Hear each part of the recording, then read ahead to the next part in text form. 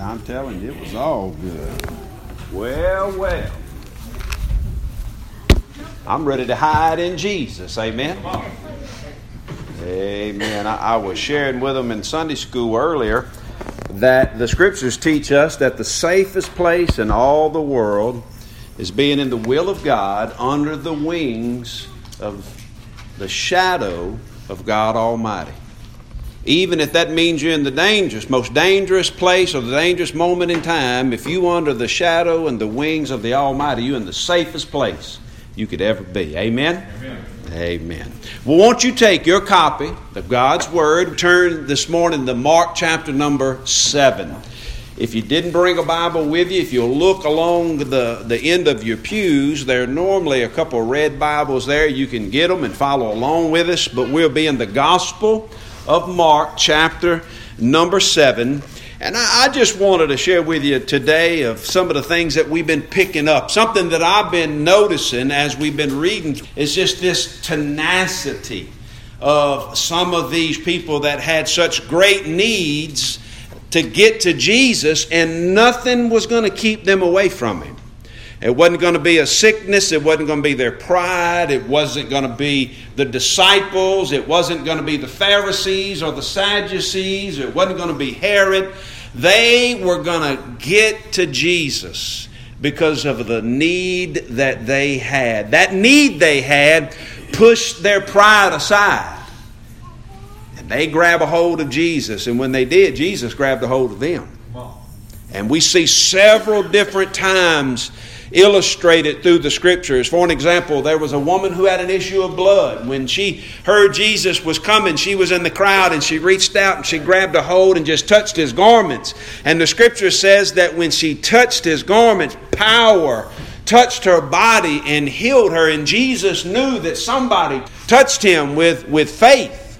And no sooner than that, here comes a man who had a child that needed to be healed, and he pleaded with Jesus to heal that child. They get to the house and the child has died. But that didn't stop Jesus. Amen.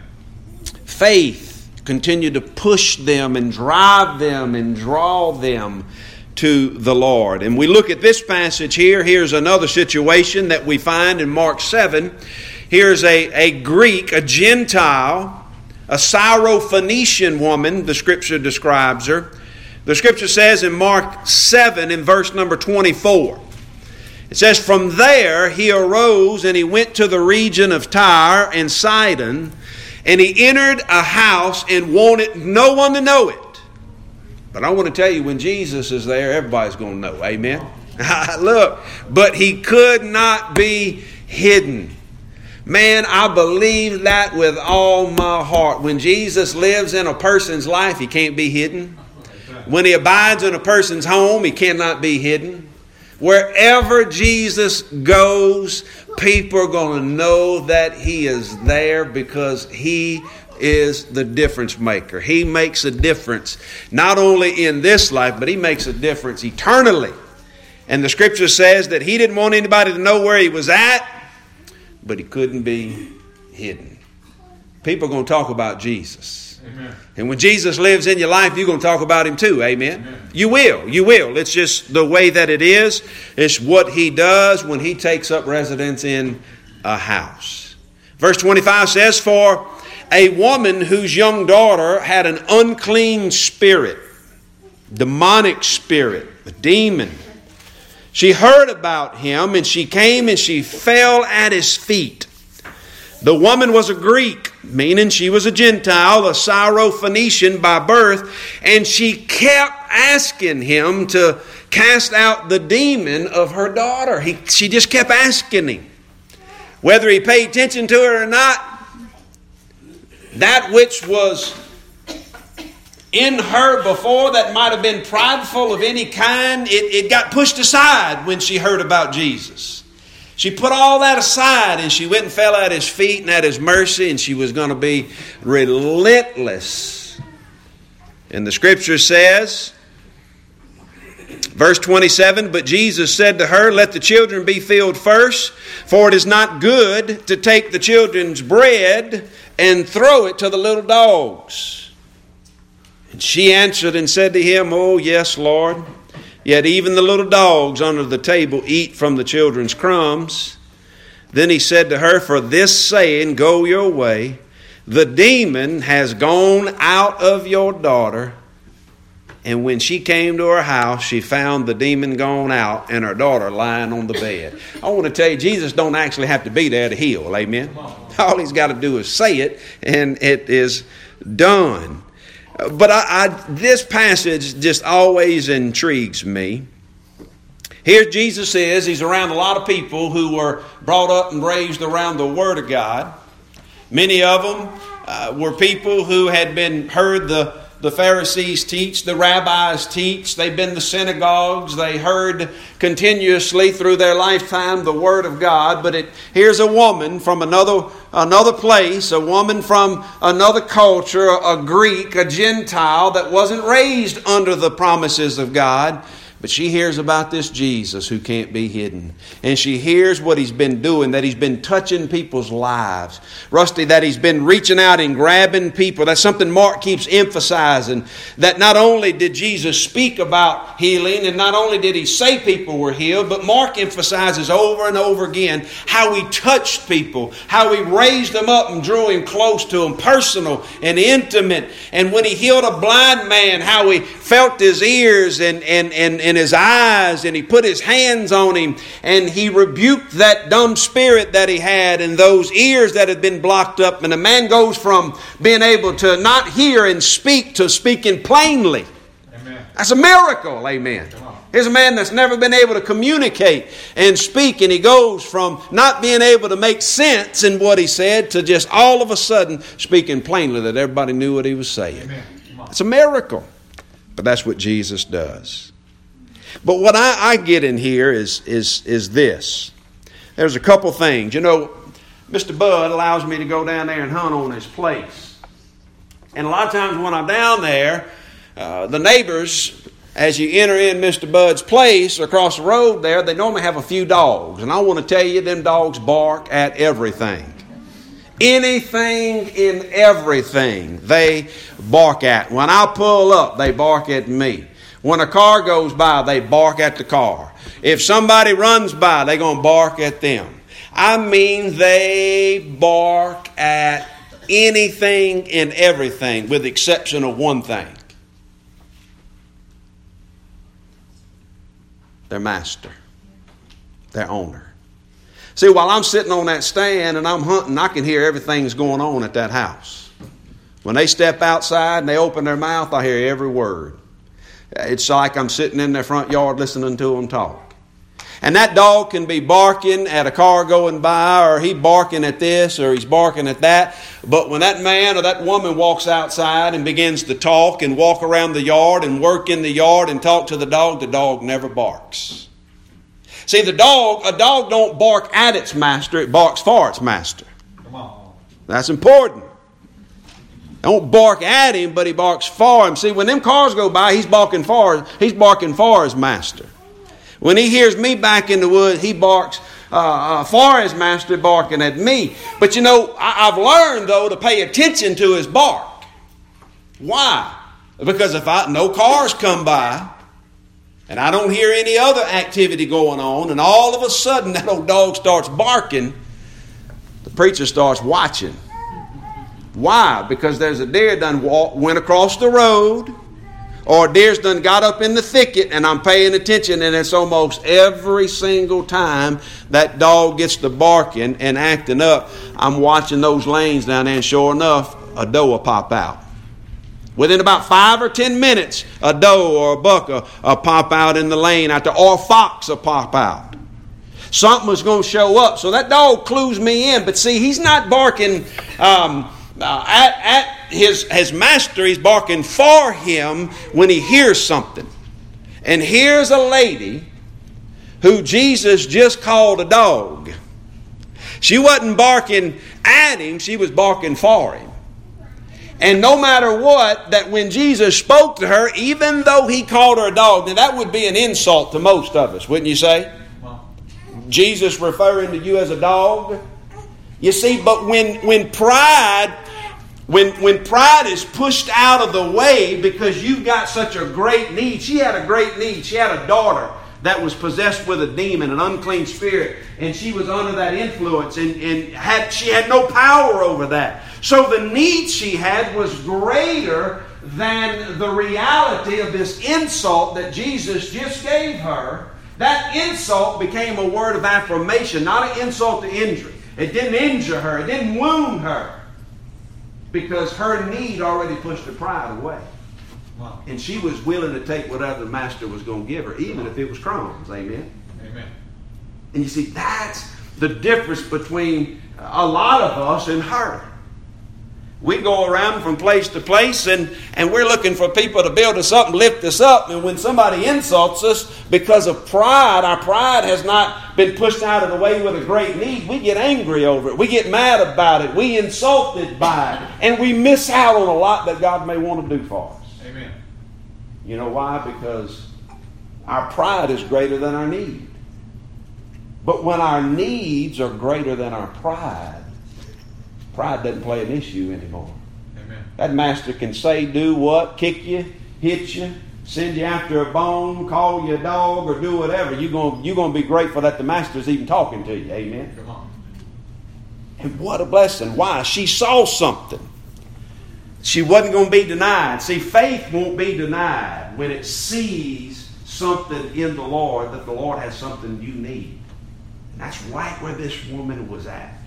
That's right where that woman with the issue of blood was at. Her need was greater than her pride, so she didn't mind getting on her knees and moving through the crowd just to reach out and touch the garment of Jesus.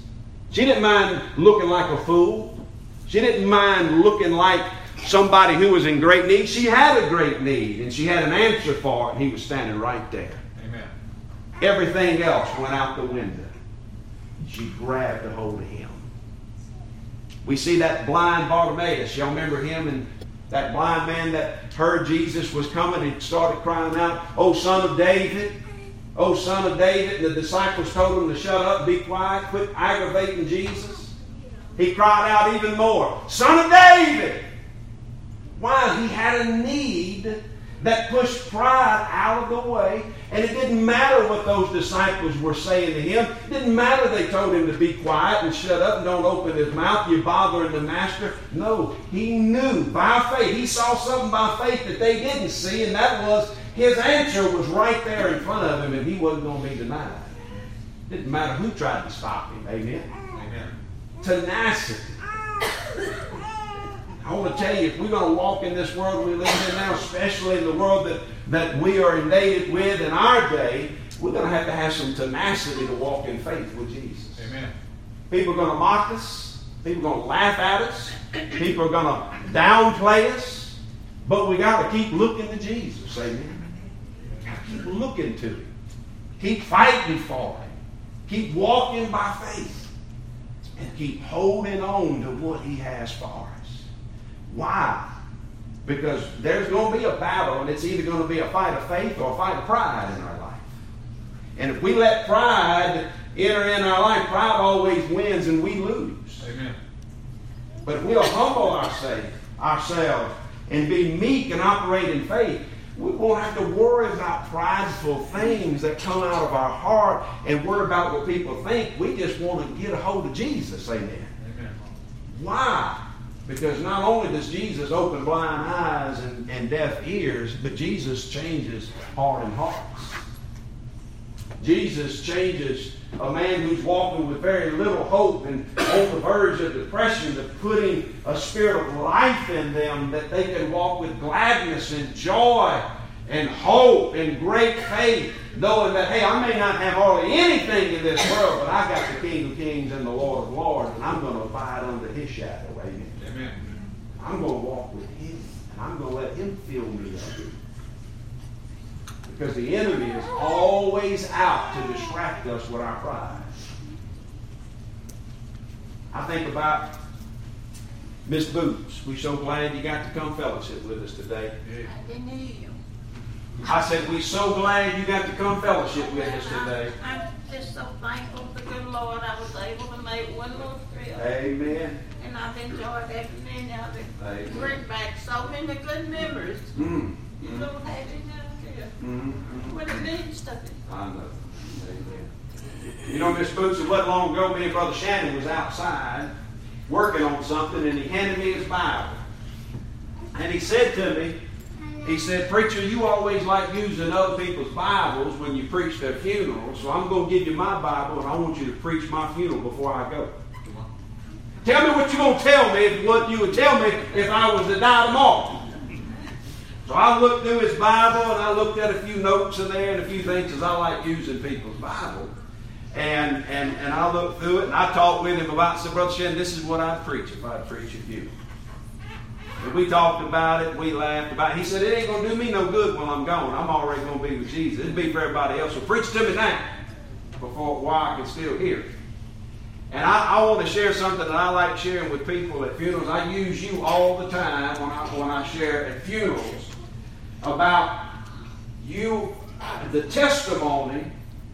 And I'm going to share it with you now, because I'm going to share it again. Well, I want to hear it today. Is that she is a woman who cannot stop looking to Jesus. No. That's what keeps me going. That's right. These folks heard me say it all the time. Miss Boots, she is one of those ladies that she cannot stop looking to Jesus. She can't quit looking to Jesus. No matter what she's been through, no matter what she's lost, no matter the pain and the difficulty. He's always pulling me through. Always pulls you through. And I know where I'm going. Amen. And I know I'll walk again. Amen. She's going to walk again. Glory. I know that. Why? Because of Jesus. Because of Jesus. She can't quit looking to Jesus. No matter what she has to face, no matter what she's been through, no matter the challenges or the difficulties, the testimony's always been clear. I can't quit looking to Jesus. And Jesus keeps bringing me through. Yeah. And I want to tell you, I want that to be my testimony. That Nick cannot quit looking to Jesus. No matter what he has to face in life. He can't quit looking to Jesus. This Syrophoenician woman she couldn't quit looking to Jesus. Even when Jesus called her a dog.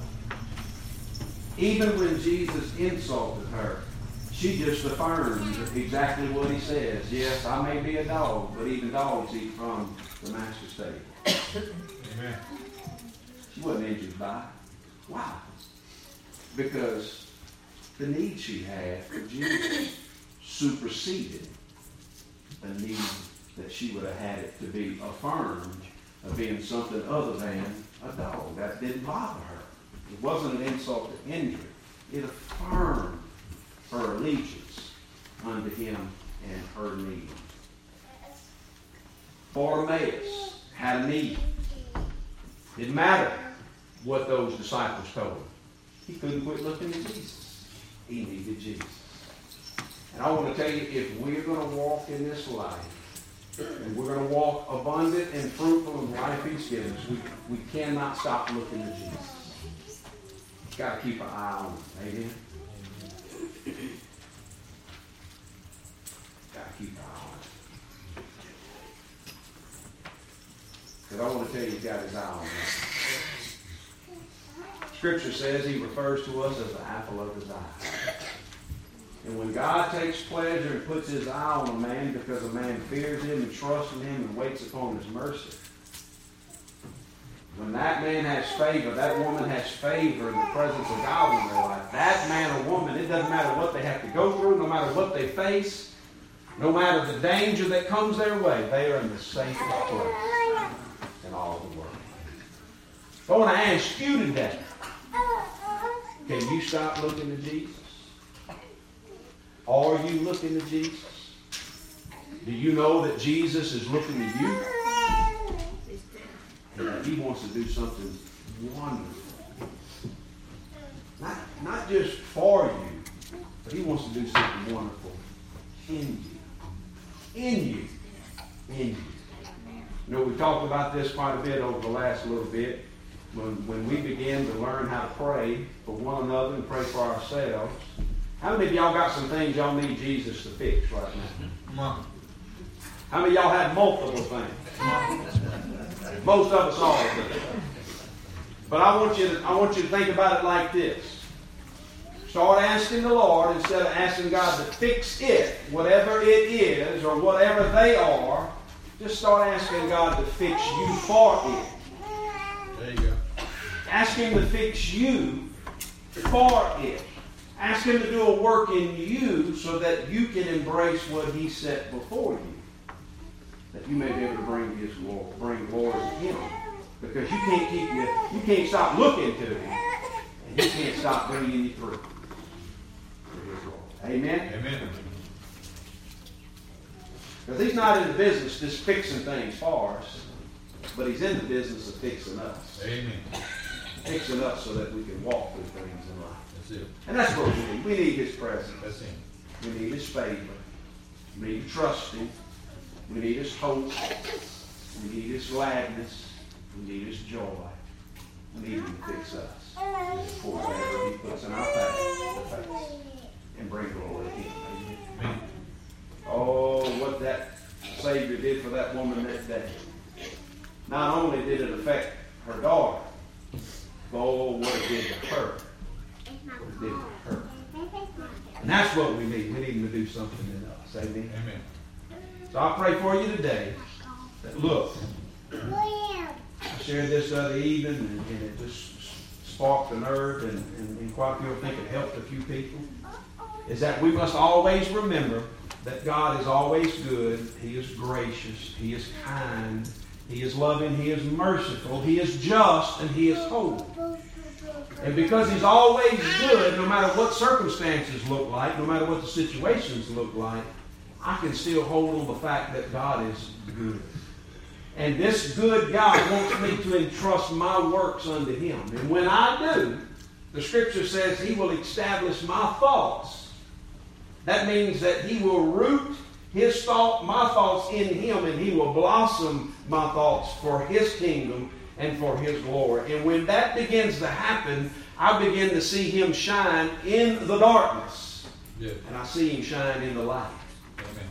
You know, right now, if we walked outside, you can't see them because it's so bright, but the stars are still shining. And they always shine. We just see them better when it gets dark. I want to tell you, Jesus is always good. Oh. He's always good. Yeah. And we want to walk in His goodness. Amen. Amen. Walk in His goodness. Y'all pray with us now. Father, we thank You. We thank You that we can celebrate with one another and we can rejoice with You and celebrate Your goodness together. We're grateful for the privilege that we have to worship and adore You, that we can claim and rest in Your majesty and Your beauty. It doesn't matter how You describe us in Your precious word. It doesn't matter what You speak over us. When we allow You to work in us, Lord, those things You say to us won't insult us. It won't harm us. It won't hurt us. It will just draw us closer to You, and we will affirm You as being our King over our life. Lord, we want You to feed us. We need You to lead us. And we need You to empower us and impart Your grace and joy within us. So I pray over this congregation. I pray over the folks that are here today that, Lord, You will use us in these times, that we will have a tenacity, whether it be in community work or political work or business, whatever it may be, whatever You lead us to in life, in business, in relationships, in kingdom work, that the tenacity of Your kingdom will manifest that You are in the house and that You reside in us and that we're not going to be denied access to You. We're going to walk in Your favor and Your grace. So give us that passion and that purpose in life by establishing our thoughts, rooting them in You, blossoming them in the kingdom life. that we can be the people you set apart to glorify your name upon this earth. We thank you for Miss Boots. We thank you for her family. We thank you for the rest of the flock that are here. We thank you for our friends and guests that are with us today. And we just ask that you will touch them with the living word of life, with your grace, and lift them up to walk in your victory. We love you and praise you in Jesus' name. Amen. How many of y'all have heard me say, where does pride come from? Pride is from where? The devil. Y'all say that with me. Pride is from the devil. Pride is from the devil. When Jesus told the disciples that he was going to have to be rejected, he was going to be abused, he was going to be misused by the leaders.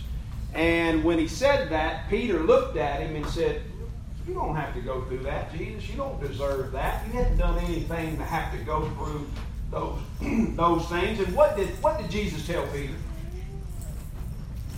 He said, "Get thee behind me, Satan, for you are more mindful of the things of man and not the things of God." You see, the enemy is mindful of the things of men. What are men? What is men mindful of things? Things that what? Protect themselves. Pride. Self-pity. Pity parties is a product of pride. And pity parties are from where? Pity parties are from where? Say it again. Pity parties are from the devil. They are from the devil. They want you to feel sorry about yourself for what you got to go through for Jesus' sake. But Jesus saw right through it, told him to get behind him, and then he looked at his disciples and said, "If any man want to come after me, follow me into this life, he's going to have to deny himself, take up his cross, and follow after me." Amen? Come on. Can't pity yourself and follow Jesus. That's it. It's not going to work. And pity is from the devil. Come on. Self-pity, a pity party is from the devil. Look, don't host them. Don't have them. Don't let nobody else let you join into their pity parties. Amen? Because what happens when you have self-pity? First thing you do is you doubt God's best. That's all that would have done. If he had listened to Peter, Jesus, he would have doubted God's best. And even though he had to go through some hard things, because of the need Jesus had, because he didn't operate in pride, he was able to see through that, push that aside, and keep walking with his Father. And as we walk through this life and the hard things we're going to have to face, we got to ask God to do a work in us to be able to embrace what we're going to walk through, so we don't find ourselves having pity party after pity party, getting further and further away from the Lord and living in doubt and always questioning, is this the best God has for me? Are you with me? Amen. It'll help you. It'll help you as we look to Him. To that woman, she could have had a big pity party when Jesus said, "Hey, you a dog." She didn't know, did she? Didn't insult her. Why? Her need pushed pride aside. And when pride was pushed aside, she was humble. And there's no room for a pity party in a humble man's life. Why? Because Jesus takes up all the space. And when Jesus takes it all up in a humble heart, pity can't have its place in there. But if Jesus is not filling it up, guess what's going to fill it up? Old pity parties. Come on. One of the two. A humble heart or a prideful heart. Some of you are going through a lot of stuff. Some of you got big decisions to make, business, relational, those types of things. I encourage you to keep your eye on Jesus. Don't stop looking to Him, because He's looking to you. Yeah. Follow Him. Don't have pity parties. Walk in humility and let Jesus fill you up. Let Him fill you up. Let Him push pride out. Let Him push it out. And keep walking with Him. Amen? Amen. Amen. Amen. Amen. Bill, won't you close us, if you would, with a word of prayer, brother?